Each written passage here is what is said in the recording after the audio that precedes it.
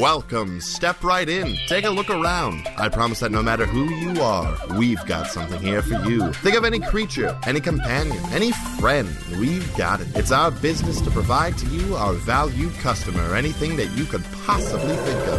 Anything at all. So, think real hard, because we've got all that and more here at Zach and Griffin's Multiversal Pet Shop.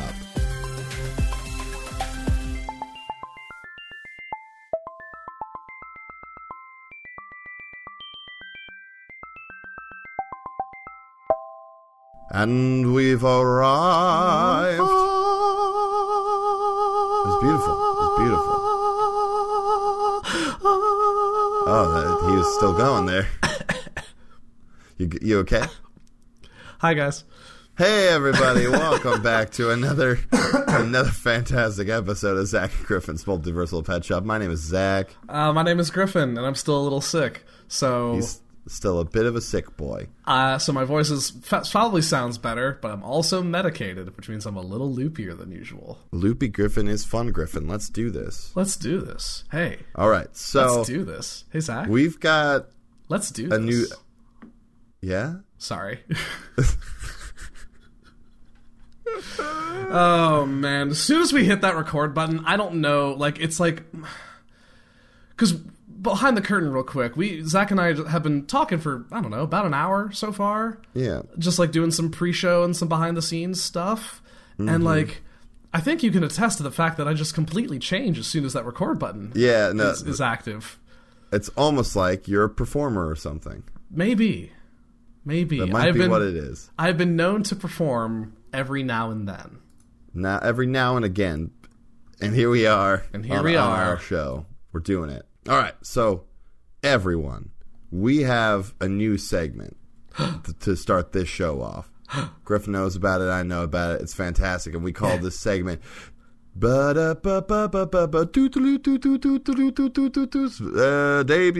Here it is. It's Pet News. Pet News. Pet News. It's a trial run. We'll workshop it.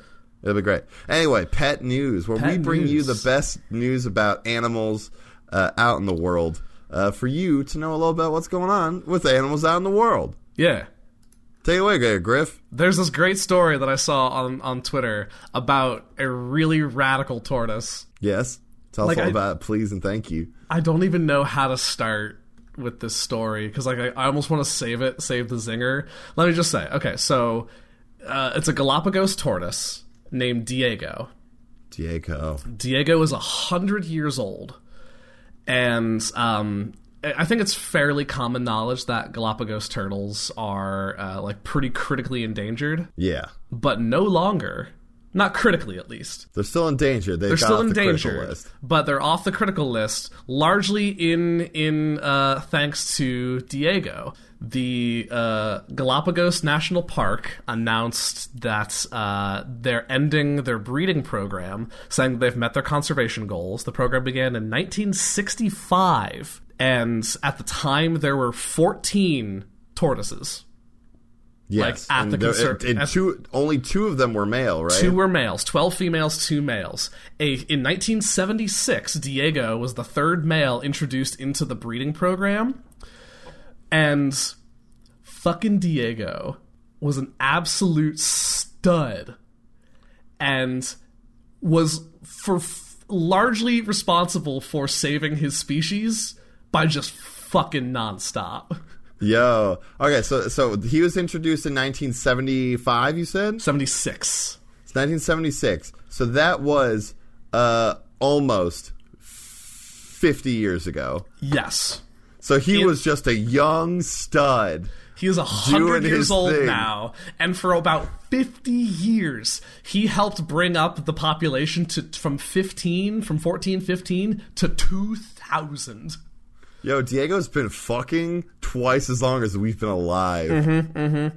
Diego is a mad horn dog. Dude, that tortoise. Approximately 40% of the 2,000 turtles repatriated to Hispaniola Island, where Diego was originally from, approximately 40% are considered to be Diego's descendants. That's a lot.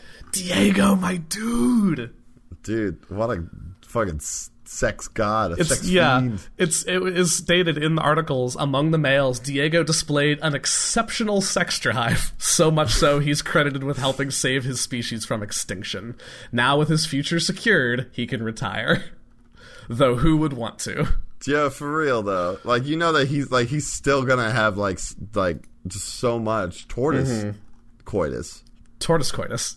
Tortoise coitus. Oh my god. I'm trying to see if there's any Professor Gibbs described Diego as having a big personality, quite aggressive, active and vocal in his mating habits. So I think he has gotten the most of the attention. There it is. Oh my god.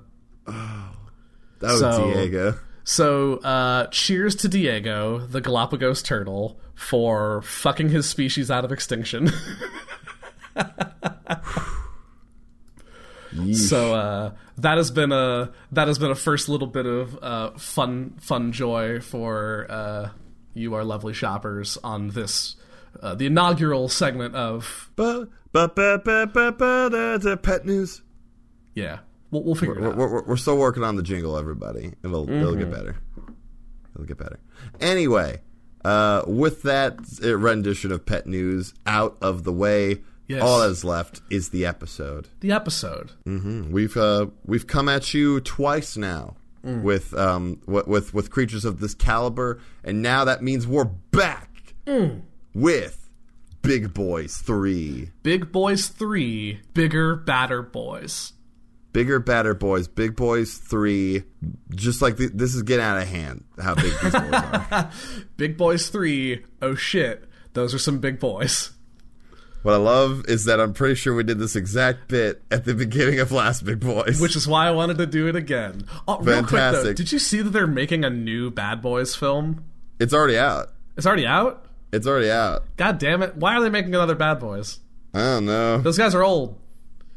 Hey, Will's still got the heart of a lion. I guess. But yeah. Anyway, Big Boys 3, Live Free or Die Hard. Big Boys 3... I've had enough of this. I'm going to go to bed. Big Boys 3. Damn. Just damn? Damn. Big Boys 3. Oh, hot damn. This is my Big Boys. Big Boys 3. Well, let's start with that first big boy. All right.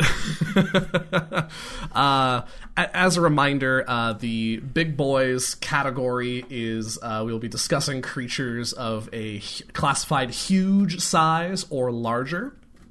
We've already covered a number of these creatures in the previous Big Boys episodes. You can go hop back and listen to those over at petshopcast.com or on your favorite podcatcher.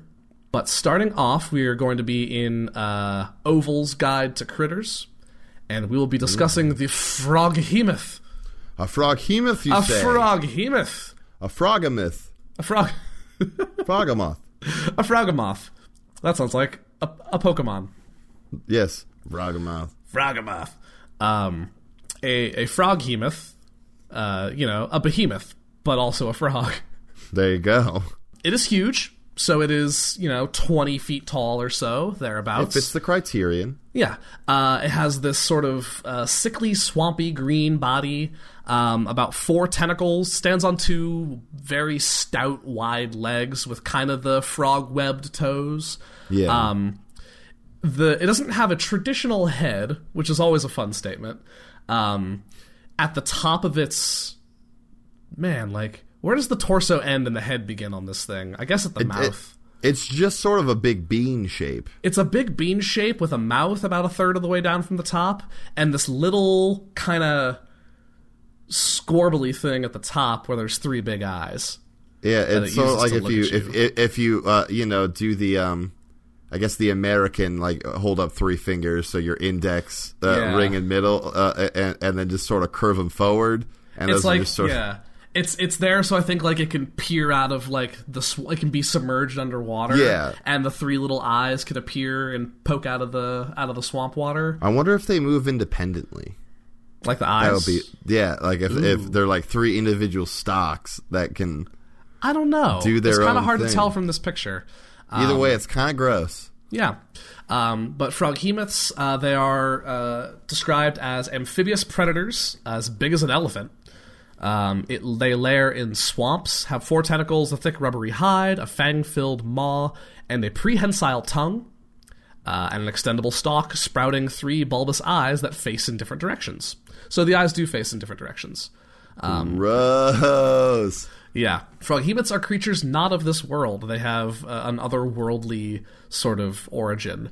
A journal, purportedly written long ago by the wizard Lum the Mad, describes strange cylindrical chambers of metal buried in the ground from which froghemoths first emerged, but no reliable reports of the location of such place exist. Ooh. Strange. My headcanon now, before I read further, is that we made froghemoths, UTP, Whoa. and because the government's obviously hiding planar technology from us. Clearly. And so they were like, ooh, these things is nasty. I don't like these. Or like the scientist in charge was like afraid of frogs and decided to throw them in the planar cannon and shot them to the Forgotten Realms. Oh, man. Fucking Brigadier General Schmidt-Holtz. Yeah. And his His fear of dislike frogs. of frogs. That fucking guy. Every few years, a froghemoth can lay a fertile egg without mating. Huh. The froghemoth cares nothing for its egg and might eat the hatchling. Yikes. So great start, froghemoths. A young froghemoth's survival is most often predicated on its parent leaving it behind in indifference. A newborn froghemoth grows to full size over the period of months by indiscriminately preying on other creatures in its swampy domain. It learns to hide its enormous body in murky pools, keeping only its eye stalks above the water to watch for passing creatures. When food comes within reach, the froghemoth erupts from the pool, tentacles and tongue flailing. It can grab several targets at once, keeping them at bay while it wraps its tongue around another one and pulls it in to be devoured. Yikes. Yeah, they're big, just kind of swamp thing frog critters. They're pretty durable, as their size would suggest. They're amphibious. There's a strange sort of anomaly with them, though, where they are resistant to like shock and lightning effects, but at the same time susceptible to it.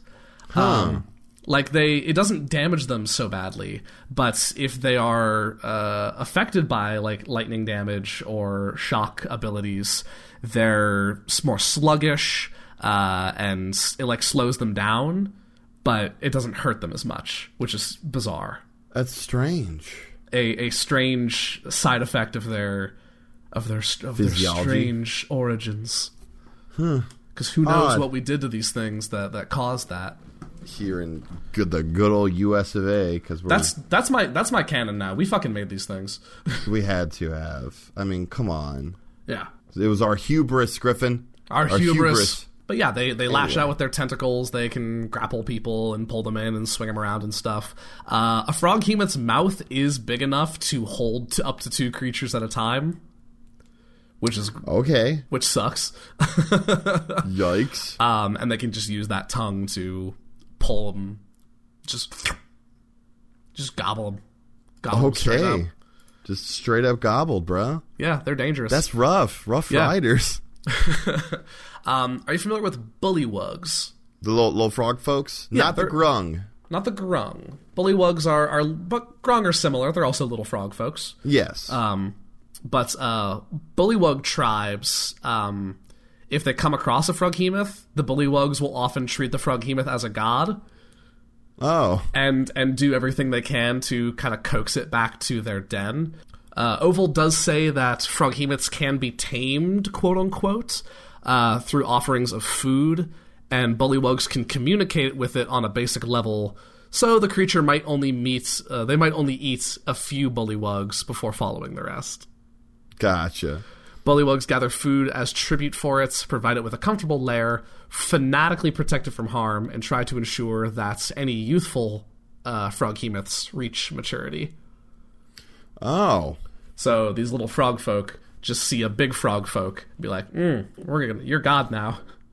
That's kind of nice, like fair. In a weird way, I guess. It's like if I met like a 30-foot tall griffin, I'd be like, yeah, what do you You need? are my god now. What do you need, man? I got you. Now, I want to see, like, a giant Froghemoth, like, ping pong game. Oh, shit. Like a paddle in each tentacle, and shit. tongue, and just like... With probably like 3 balls going at once. Oh, yeah, it has to be at least 3. I think that's the different stages of difficulty. Like, that's the different, like, tiers of play. I think is Master how many Tier balls. is like 5 paddles, 5 balls. Mm-hmm. Until some, like, Froghemoth prodigy completely changes the game. Yeah. Because you know, like, how gymnastics has developed over time like crazy? Yeah. No, I mean, like, same with, like, diving, yeah. Mm-hmm. Where, like it was cool just to do, like, a big swan dive, and now you have to do, like, 6 flips and, like, some spins and shit. There was a great, like, side-by-side video I saw a while ago of, like, the... middle of the 1900s, like, gold gymnastics routine, like, gold medal winning gymnastics routine, compared to, like, the 2018 one. And the first one, the, like, mid-1900s, it's just a person running forward at a reasonable pace, doing, like, 1 flip over the vault thing and landing. And the modern day one is full sprint, flip, spin, spin, spin, flua, laser beams, land. Yeah, progress isn't always great. But, man, yeah, Froghemoth Ping Pong I'm down for. Froghemoths are unaligned. Yes. So they're more akin to Beasts of the Wild.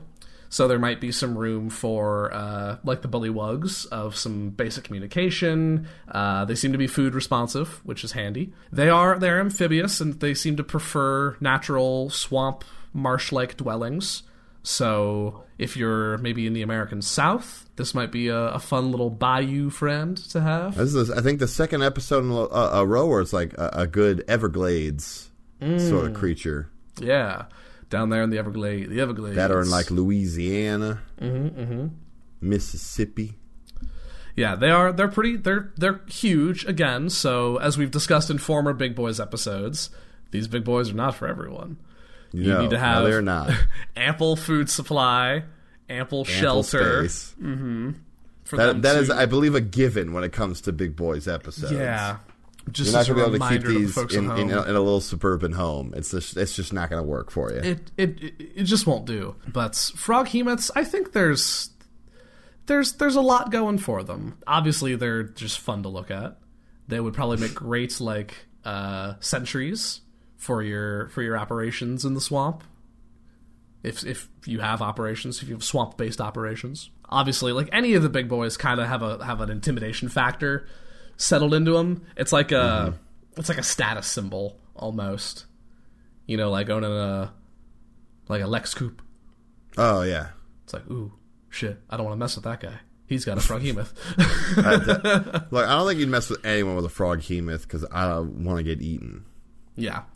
They're very blubbery though. So, like, I don't know. I feel like you could, like, bounce up and down on one and have a good time, have a decent time with it. It's like a mobile bounce house. Yeah. That smells pretty bad. That probably smells pretty bad. being murky, real swampy, real gross. Yeah, being swamp bound and such. But yeah. Them's is the Froghemoths. And I think they're cool. We don't have a ton. The young ones are hard to scoop up, but we've got a few in stock. So check them out if you've got the means. There is the forms and the vetting process you have to go through with all big boys, but we welcome your business, and as I'm sure you welcome the challenge. Sometimes people just do things for the challenge. Yeah, that's buying a big boy from us. I think so as well. Yeah. Unless you're, like, really, like, cocky. Or a giant yourself. That's also fair. Yeah, no, for, like, an actual giant, like, this could be, like, like a puppy. Yeah, for dragons. For dragons, or for, Baylor. like, a giant. Yeah. Yeah. Cool. That's about all I got on Froghemoths. All right, well, let's keep on moving. Not a terribly funny segment, but a pretty good one. But a good segment nonetheless.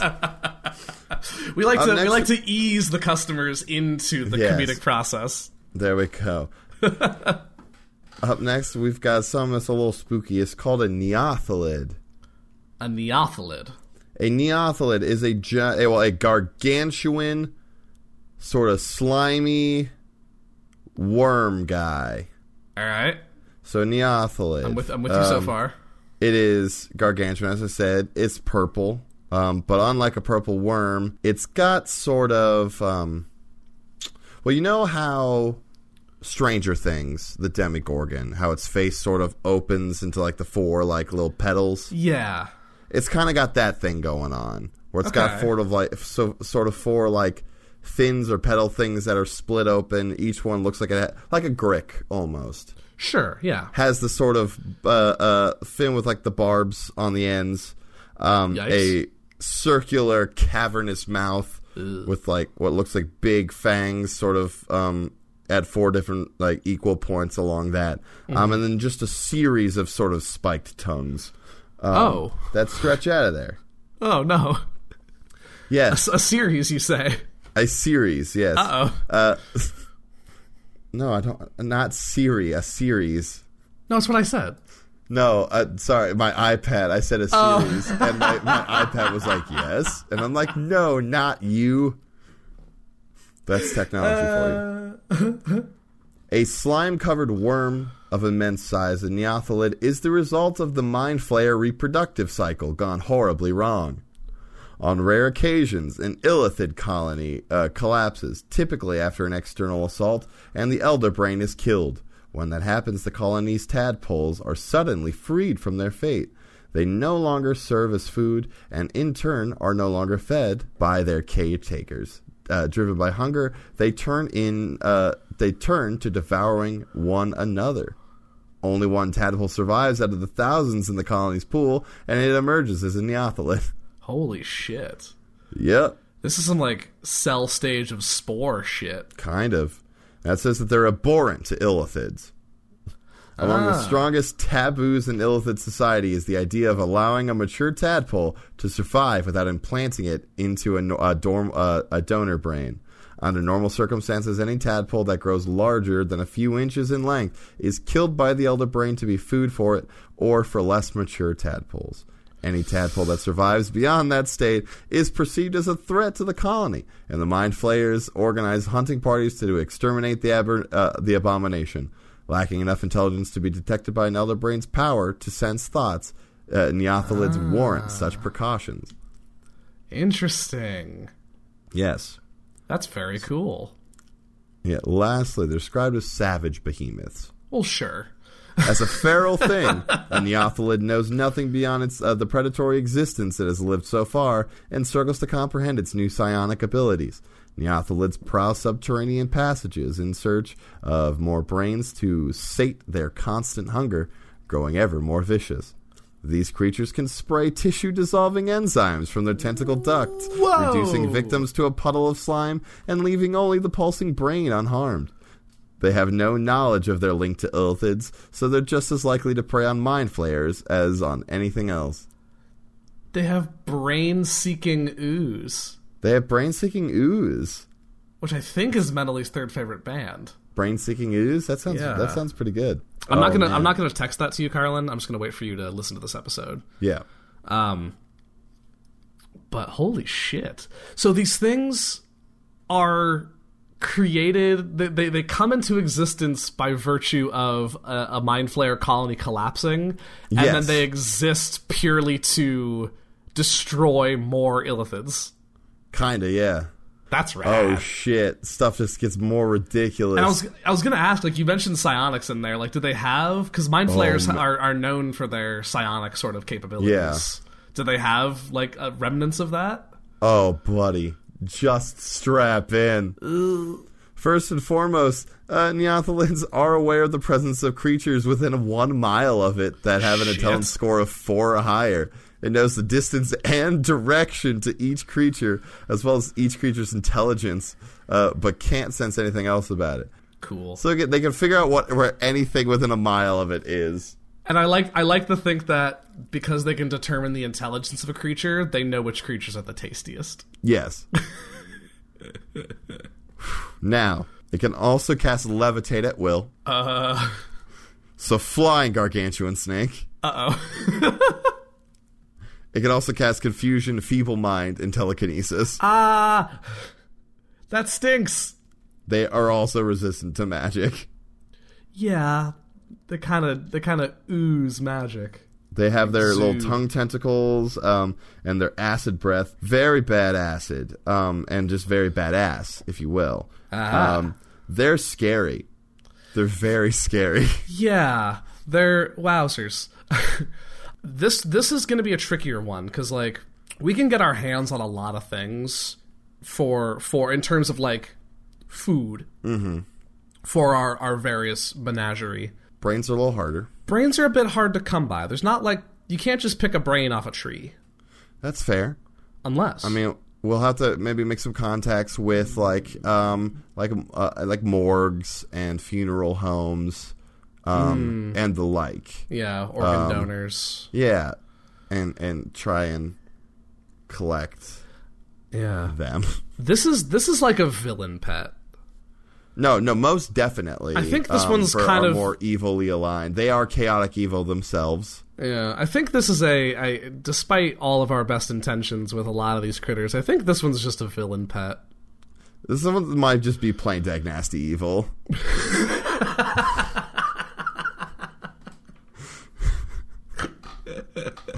Plain dag nasty evil. I don't like to resign anything to being just one thing, because as we say, there's an exception to every alignment. But this thing might just be plain dag nasty evil, man. Yeah, it eats brains, kind of exclusively. It exists to destroy. And that's sort of it. That's all it wants to do. I would wager that you could have an easier time, like, making friends with a traditional purple worm than you could with a Neothelid. Oh, most definitely. A purple worm, there's just something, I don't know. There's a degree of whimsy to them to some degree. Yeah, but Neothelids just sound. This is just darkness, like an evil apparent, like. Why did we do this? Why did we get these? Because we like to have a variety for our faithful customers. Yeah. And although it scares the bejesus out of us, it's nice to do, I guess. It is worth mentioning that we have these currently in stasis, as we do not have the brains to sustain them right now. Or the means to truly contain them. We do have a couple, like, giants, like storm giants that we're friends with, who come in and do some, like, freelance work for us every now and then when we need some of the big boys wrangled. But with some of the we've been dipping into the Ninth World a little bit more, and we have we've picked up some ciphers that help kind of keep these things in technology. Stasis. Yeah. So thank you, Ninth World friends. Oh, most definitely. But be prepared if you're coming to buy a Neothelid to be ready to feed it immediately. And then just don't stop feeding it ever. This is going to be like an outside pet. This is one that you kind of just let do its thing, and occasionally it'll come back, and you can touch base and being like, hi, Dad. You have to leave its tags off, though, so when it accidentally kills someone, they can't trace it back to you. They can't trace it back to you. They are tagged. They are, like, chipped, though, so you can so you know where it's at, but also you can pull up its location on your phone. So it knows where you are if it's within a mile, but you know where it is if it's within 5 miles of your phone. There you go. That's all right. So I believe that is Neothelids. Oh, that's just awful. Oh God, they're rough riders indeed. Just plain dag nasty evil. It's plain dag nasty evil, man. All right. Well, before we move on, folks, we are happy to announce we have a new sponsor on the show. So that's really all I have to say. Let's roll that ad, shall we? Yeah. Has this ever happened to you? My husband took our only steed out on his month-long poker retreat, and now I don't have a way to get to the market for fresh produce and cheeses. Now the children will only have bland tubers to eat. How will they grow big and strong while husband is away? What am I supposed to do? Or what about this? There was an evildoer escaping that I was in hasty pursuit of. But despite my God-granted semblance of authority, no one would let me commandeer their horse. I had to chase them on foot, like a peasant. Do you have any idea how foolish I looked? I got mud on my cape. My cape! And the evildoer escaped. Now I have to spend all my hard-earned coins on dry cleaning. Nothing could be worse than this. For eons, humble folk and heroes alike have found themselves in need of a steed. Alas, their geographical locale, or the heavy weight of poverty, makes that need impossible to fill. Well, no longer. Anything and everything can become your new rideable friend with the Annie Mount. The Annie Mount is a lightweight tote bag that folds out into a comfortable, stylish saddle that, when placed upon any inanimate object, animates it into a loyal mount that can take you and your belongings anywhere. The saddle carefully analyzes the object, ensuring the magical limbs it grows are in the most efficient and tasteful spots for maximum speed and stability. Just hop on your new faithful steed and tell it where you'd like to go. It's as easy as riding a weird living bike. The Annie Mount's patented planar positioning sigils ensure automated travel and 98.5% arrival accuracy. The Annie Mount device comes in a variety of sizes, from pixies to giants. We've got you saddled. We offer a number of Annie Mount packages for any budget. The Gotta Go system creates sturdy legs for those simple trips to the store. The Hydro Thunder system features additional aquatic adaptations for land and sea. The BFW system sprouts the most glorious of wings for unparalleled aerial freedom. And lastly, the Street Racer system, for our more modern customers, turns anything you wish into a fresh-to-death hoopty. Visit PetShopCast.com and use the promo code ZachRobIsHandsome to get 25% off your first of many orders. Got someplace to be? Annie Mount, anytime. Wow, what a product. Thank you to the folks over at Annie Mount for your sponsorship. Good old Annie Mount. Yeah, we're very happy to have you on board and giving us money, because feeding all these creatures is very expensive. Yeah, turns out there's a lot of overhead on running a multiversal pet shop. It's a lot. It's a lot, you guys. How are we in business? We'll never tell. Ho, ho, ho. Especially when I bring up this third big boy. Because I'm just going to be straight with you, Zach. I swear to God, I went down through the kind of planar cylindrical chamber that we have to tap into like kind of our demiplanes and whatnot. Yeah. And this thing was just here. I think it might have always been here. And it's just kind of tethered to the shop. Is it the shop or is it the B-Try? That's a good question. I don't know. Because just in one of our demiplanes, one of our basement demiplanes, we have an Astral Dreadnought. And I'm not sure how we got the Astral Dreadnought. Oh. I'm thinking maybe like Meph sent it as a housewarming gift and like the note got lost in the mail. I don't know. Oh, yeah, let's dive into this, shall we? Yeah, Astral Dreadnoughts are among the most fearsome and terrifying things I've ever heard of or seen. They are natives of the silvery void that is the astral plane, causing planar travelers to shudder at the thought of traveling them. Yeah. According to Mord's Book of Friends, they have been gliding through the astral mists since the dawn of the multiverse, trying to devour all other creatures they encounter. Oh, man. As big as an ancient red dragon, and covered from head to tail in layers of thick, spiked plates, a dreadnought has 2 gnarled limbs that end in razor-sharp pincer claws. Constellations appear to swirl in the depths of its single eye, and its serpentine, armored tail trails off into the silvery void. Oh. Yeah, it's they're kind of I went with Mord's description because like I don't really know how to describe what I'm looking at. They're classified gargantuan as well for a size reference. They're just hulking. They're also classified as a titan. Yeah, as they're just ancient primordial things. Fucking yikes. Man, this thing is buck wild. An astral dreadnought lives a solitary existence. On the rare occasion when two dreadnoughts meet, they typically fight until one tires of the conflict and departs. Some mighty villains have enslaved astral dreadnoughts and used them to terrifying effects. They have an anti-magic eye. Okay. Astral sailors claim that insanity awaits anyone who gazes into the eye of the astral dreadnought. What one sees is reflected in that starry void is the sudden, terrifying realization of one's own mortality.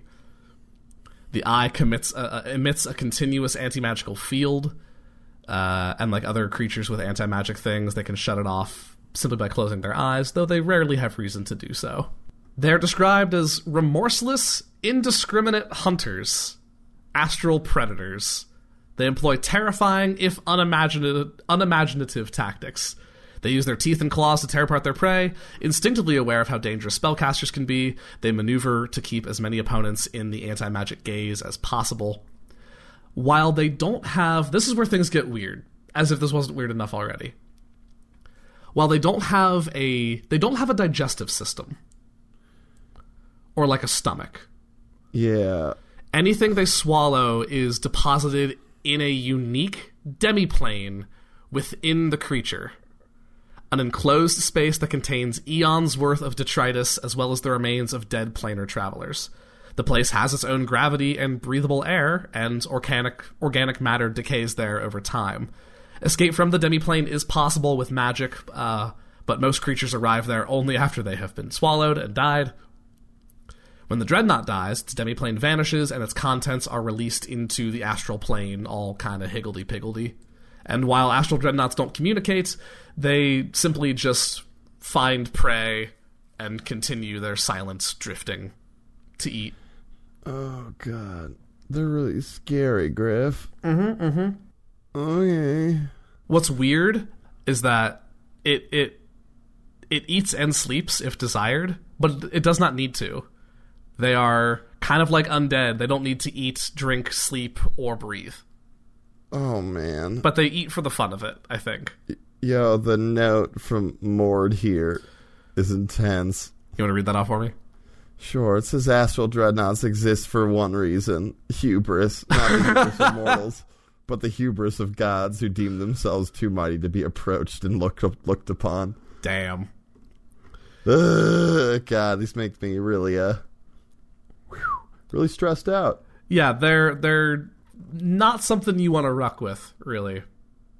So again, I'm not really quite sure how we ended up with one. Oh, man. Man, Tharizdun really did us dirty with these things. Yeah. They don't procreate, so the population can't grow, so they're, unlike Diego, unable to... They can't bang themselves back. They can't bone themselves into a greater populace. There are very bold astral creatures like the Gith who sometimes try to hunt these things, but there's rarely any success. Oh, okay. Yeah, that's. I mean, brave of them. It's like trying to, it's like Moby Dick, like we're mortal men gonna go try to kill ourselves a gigantic whale. Like, hey, hubris. Yeah, I guess. Like that hubris again. Yeah, they were created by Tharizdun, one of the chained gods. Chained god. With the intent of devouring planar travelers seeking portals that lead from the astral plane to the outer planes, portals they might use to gaze upon their gods or realize some dream of godhood. So they were made to be like protectors in a sense, but not really with any sort of motive. Just you're a big predator, go. Yeah. And just let them do their thing. These things are awful. These things are bad to look at. They're not great. They're sort of eye poison. Yeah. They are unaligned. They are unaligned. Which means you could theoretically, based on our previous experience with unaligned creatures that the books have classified as unaligned, could be friendly. I would pay to see the movie of like a little girl who somehow gets lost in the astral plane, and through her kindness alone, befriends an astral dreadnought. It's like a 7-year-old girl who befriends Godzilla. What's the Marvel comic? Is it Moon Girl and Devil Dinosaur or whatever? I have no idea. I think it's Moon Girl and Devil Dinosaur, but yes, that's the movie. That's new summer blockbuster. It's like a very, very extreme My Neighbor Totoro. Yes. Well, that you hit it. I think that's the parallel. It's a Studio Ghibli film. It's the 2050 remake of My Neighbor Totoro. Oh goodness! But it's an astral dreadnought. Yeah, they're one of the most intimidating things I think we have now. Apparently, for real, they're so spooky. They are dangerous to any sort of astral traveler. Obviously, if you are astral projected, they can just kind of sever you from your astral form. Cut that silver cord that. Yep. That tethers you to your body and your soul. Yeah. It can just gobble you up into its stomach dungeon, which is weird. I think that's wild that these things are big enough that they have an entire realm of existence within them. Yeah. That's not normal. I don't want to think about it. I think it's pretty cool. I think it's harrowing. Think of all the things you could do in there. You could have it's like a speakeasy. Yo, is that the new speakeasy? Inside of an astral dreadnought? It's like a speakeasy. Oh man. You can have all of the bathtub gin and all of the smuggled booze from over the border, the astral border. Everyone's there playing poker and craps. What would the name of the speakeasy in the astral dreadnought be called? I don't really have a good basis for like speakeasy names, you know. They're normally very mundane, right? Like there's like kind of in town. There's the basement. Yeah, like the juice place. Mm-hmm. I don't know. I have no. I don't know. It's not my forte. Is it the? I think it's a fruitless bit. I think we need to move on. I think there's fruit here, my friend. We just need to climb that tree. Finding it. Okay. Something simple. Something easy. The star. The emergency exit. That's not bad, actually. I kind of like that. It's deceptive. It's duplicitous. That's the best I got. I think this is like. I think in if there's like a if we this might be our emergency exit is hopping inside the astral dreadnought. Yeah, in case we get what happened last Halloween happens again. Yeah, I think we just run inside the astral dreadnought. Just dive into its gob. Into the emergency exit, and then we kick back. We head to the emergency exit, have a drink, and wait for this to all blow over. We don't have the ability to cast magic to get out of there, though. We will bring an emergency plane shift scroll, and we'll be fine. Okay. Actually, let me just go get one right now and huck it into the demiplane so that it eats it, and it's just there waiting for us when we need to mount it on something in like a glass case. Yeah. Okay. So we can break glass in case of emergency. Sort of we can whip something up. It'll be good. So, if you want an astral dreadnought, I'm not sure how we can like transfer it to you, but we're willing to engage in that conversation for the right price. Hit us up on Twitter at BadShopcast. What does that mean if we're regifting this, kind of, essentially? No. Okay. We don't know if it was a gift. This could very well be just why the Bermuda Triangle is the hellscape it's supposed to be. is because this thing has just been tearing shit apart for centuries. I'm here for that. That makes sense to me. That makes perfect sense. It's just full That of the Bermuda Triangle is guarded by an astral dreadnought. The National Dreadnought's just full of boats. Oh, dude, it's so many boats, a couple planes. Amelia Earhart's probably in there somewhere. Ah, shit. Damn. Right? Oh, we'll have to go do it. Buck wild. We'll have to go exploring. There we are. All right. Well, that brings us into our last creature of the day. Our last creature of the day. This is a great one. I don't know how many of you would have heard of this, but this last creature is the noble elephant.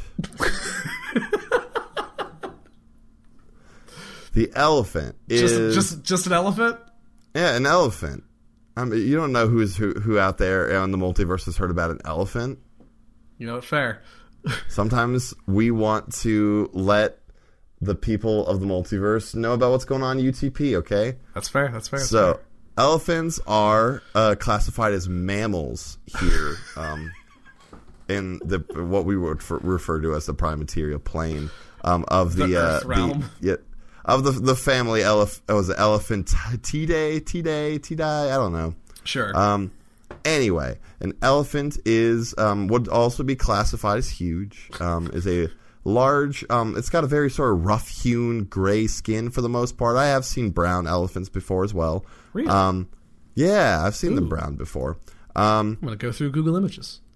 Yeah, they have sort of very large, flat ears stick out the side. A very large and long trunk for where a nose would be. And on both sides of those trunks, tusks that are made of ivory. Now, they are descendant, I believe, of a mastodon of some sort, an offshoot. They're from the same family, maybe. Yeah.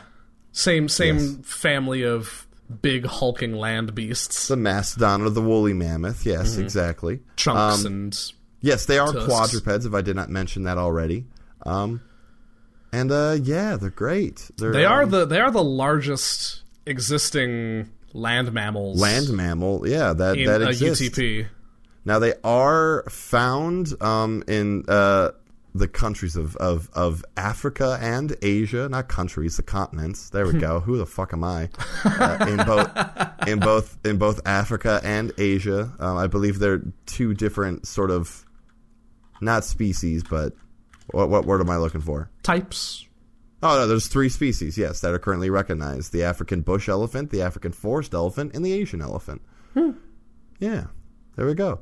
Yeah, they've got their large trunk that they use for your breathing, and it's pretty prehensile. They can pick things up with it. They can also sort of store water in it for short periods of time. Sick. And yeah, they like to shoot them around. Now, I'm reading a thing about fun elephant facts, and it says that an elephant's trunk weighs up to 400 pounds, but can pick up things as small as a single grain of rice. Just its trunk weighs 400 pounds? Apparently. Holy cow. Yeah. These things are beefy. But they're super dexterous, apparently, with that yeah, trunk. no, like they can like pinch, I think, with like, it's got like the picture I'm looking at is an elephant taking off someone's hat. Oh, that's really cute. Now, what's rough about them is is that their tusks are made of ivory, which is at least a UTP very highly regarded, is valuable and sought after, and so elephants are frequently hunted for their tusks by bastards. By bastards. By bastard and if you're out there, we do not approve. And if you're out there listening right now, joke's on you. We have your IP address, and we're coming for you. I don't want to taunt people that much. I will. Okay, go for it. We're coming for you. We're sending the goon squad, baby. There you go. Fuck yeah. Elephants have been known to be used as mounts. And you just ride on a nice, cute elephant. I have a very fun picture of both my fiance and our friend Abby riding an elephant at a Renaissance fair. Nice. They're also very regarded as being very intelligent creatures. Their intelligence are compared to that of like primates. They're very smart and self-aware. Yeah, that's one of the other facts that I was reading about. They join humans, apes, and dolphins as the only animals with self-awareness. Yeah, they tend to show empathy for the dying and dead family members. And there's I don't know how true it is, but there's some colloquialism that they never forget. Yeah. That they have very great memories. Like, people have met them, at one point, like met an elephant and created a bond with them, and then have been gone for very long stretches of time, and then come back, and the elephant seems to remember them. So that's nice. Yeah, they're seemingly very like emotional and empathetic creatures, which is just excellent. Yeah, but they're also just huge and very good protectors and can fuck shit up. What do you think the max, so the African bush elephants are the largest of them. What do you think their maximum weight is? Of the African bush elephant? Yeah. I'm going to guess upwards of 3 tons. That'd be 6,000 pounds, I believe so. No, higher. Really? Upwards of 6.5 tons. Whoa. 13,000 pounds. That's crazy. Yeah, we have this kind of predisposition to be like, oh, elephants are kind of because of Dumbo, I think, largely. It's elephants are cute and they're empathetic and they're sweet. And I don't think we appreciate just how fucking big they are. They are. They're so big. I've never met an elephant in person. I mean, maybe I've seen one at a zoo, but it doesn't, stand out to me really. But if I've never interacted with an elephant, Yeah. And if I did, I'd be just like, oh my god, you could just step on me and break every bone in my body. Yes. Now, it says that it can live up to 70 years in the wild, which is crazy. Now, this is intense. They can communicate sort of with each other by touch, sight, smell, and sound, using the basic senses. But they can also use, this says, infrasound and forms of seismic communication over long distances. So you're saying that elephants have tremor sense? I think they kind of have tremor sense. I mean, they've got their big sort of pillar-like legs that spread out real thick, and they've got to be able to pick something up with those. Yeah, that's crazy cool. Oh man, elephants are great, and although they are huge, I find them very adorable. Oh no, they're phenomenal. Here's another fun fact: female elephants have the longest pregnancy of any mammal. UTP. Yeah. Yeah, how long? A lengthy 22 months. 22 months? Uh-huh.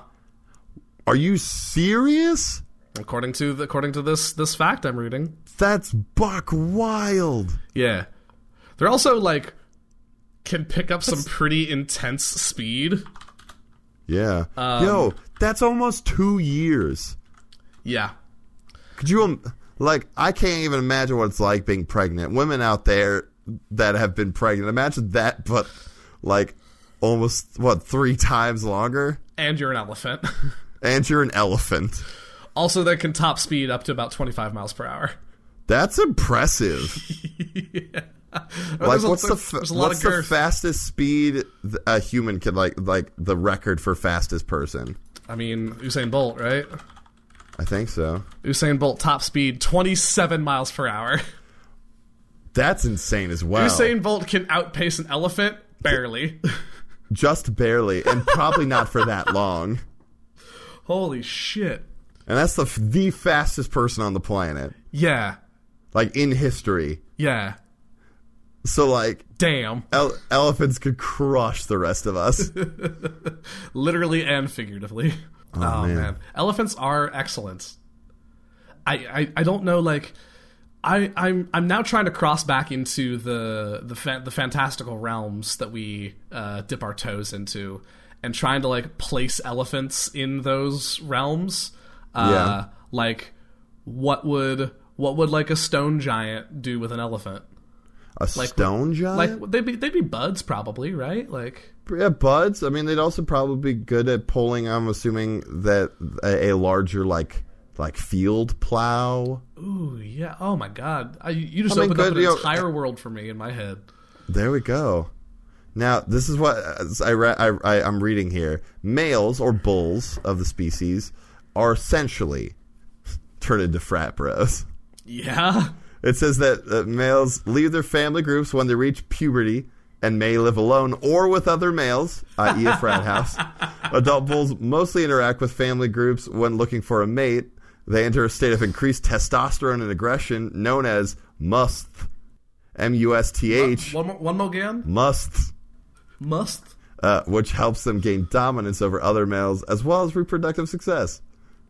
Hey. It says that the calves, are usually the center of attention of their family groups, which makes sense because it took nearly 2 years to make them. Yeah, that's a precious resource right there. And rely on their mothers for as long as 3 years. Yeah. And then the rest of the 67 years that they can live up to, they kind of do their own thing. They go off being frat bros. I think it's wild that a baby elephant weighs more than me. Yeah, that's like a newborn wild. elephant is bigger than me. I mean, it makes sense. If if your mom was pregnant with you for 2 years, you might be as big as a baby elephant. Yeah, that's fair. Really had some time to cook in there. Anyway, that's elephants. Elephants are great, and I'm very glad that we added them to this episode of Big Boys. They're big boys, and they're big, lovable boys. No, there's something I figured after like all of the frog-hemoths and the dreadnoughts and shit, just something warm. That's fair. We had a dark episode. The elephant brought some much needed light. The fact that elephants are like one of the empathetic creatures in the world just makes me happy. Yeah.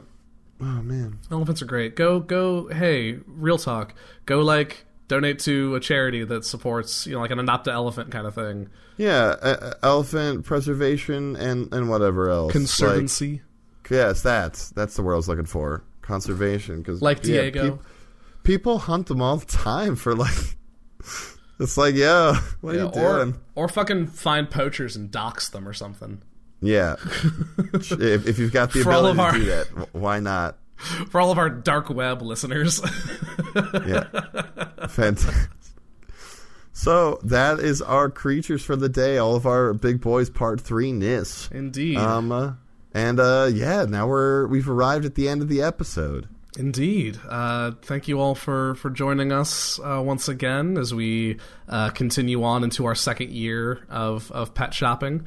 If you haven't, I would encourage you to check out the new Ghostlight Media Patreon page, where we have updated the reward tiers, and over the course of the year, there will be some exclusive content, not only for Pet Shop, but for all the other shows on the network.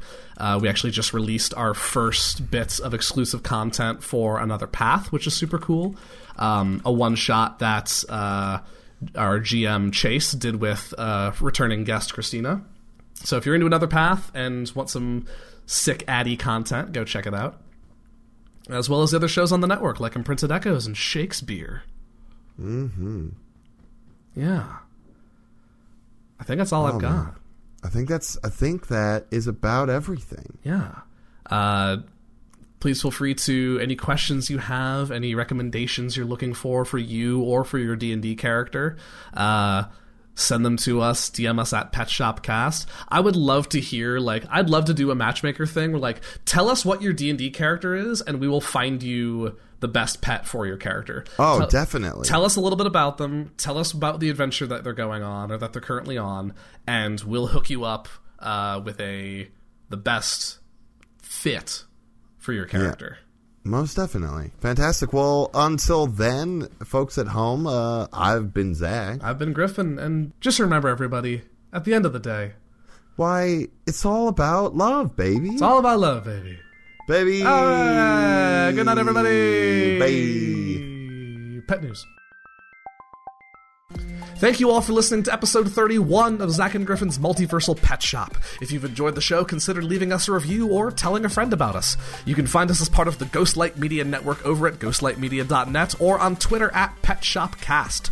On our website, you can find links to our merch store and Patreon page, which helps support all of the Ghostlight Media shows and all of the people who create them. Speaking of which, thank you to our patrons Everett, Kim, and Nathan for your continued support. We'd like to thank Nikki Does Puzzles for making our theme song. You can find her SoundCloud SoundCloud at Nikki Does Puzzles or at Tuttle_Trouble on Twitter. We'd like to thank our friend Rin for voicing the ads you hear on the show, featuring Nikki today. You can find Rin on Twitter at Rin_Moran or on the Imprinted Echoes podcast as part of Ghostlight Media. We'll be back in just 2 weeks with another episode. Until then, stay sexy, and if you have a dog at home, please give them a head scratch for me, because boy, howdy do I miss my dogs. Bye-bye. This has been a Ghostlight Media production.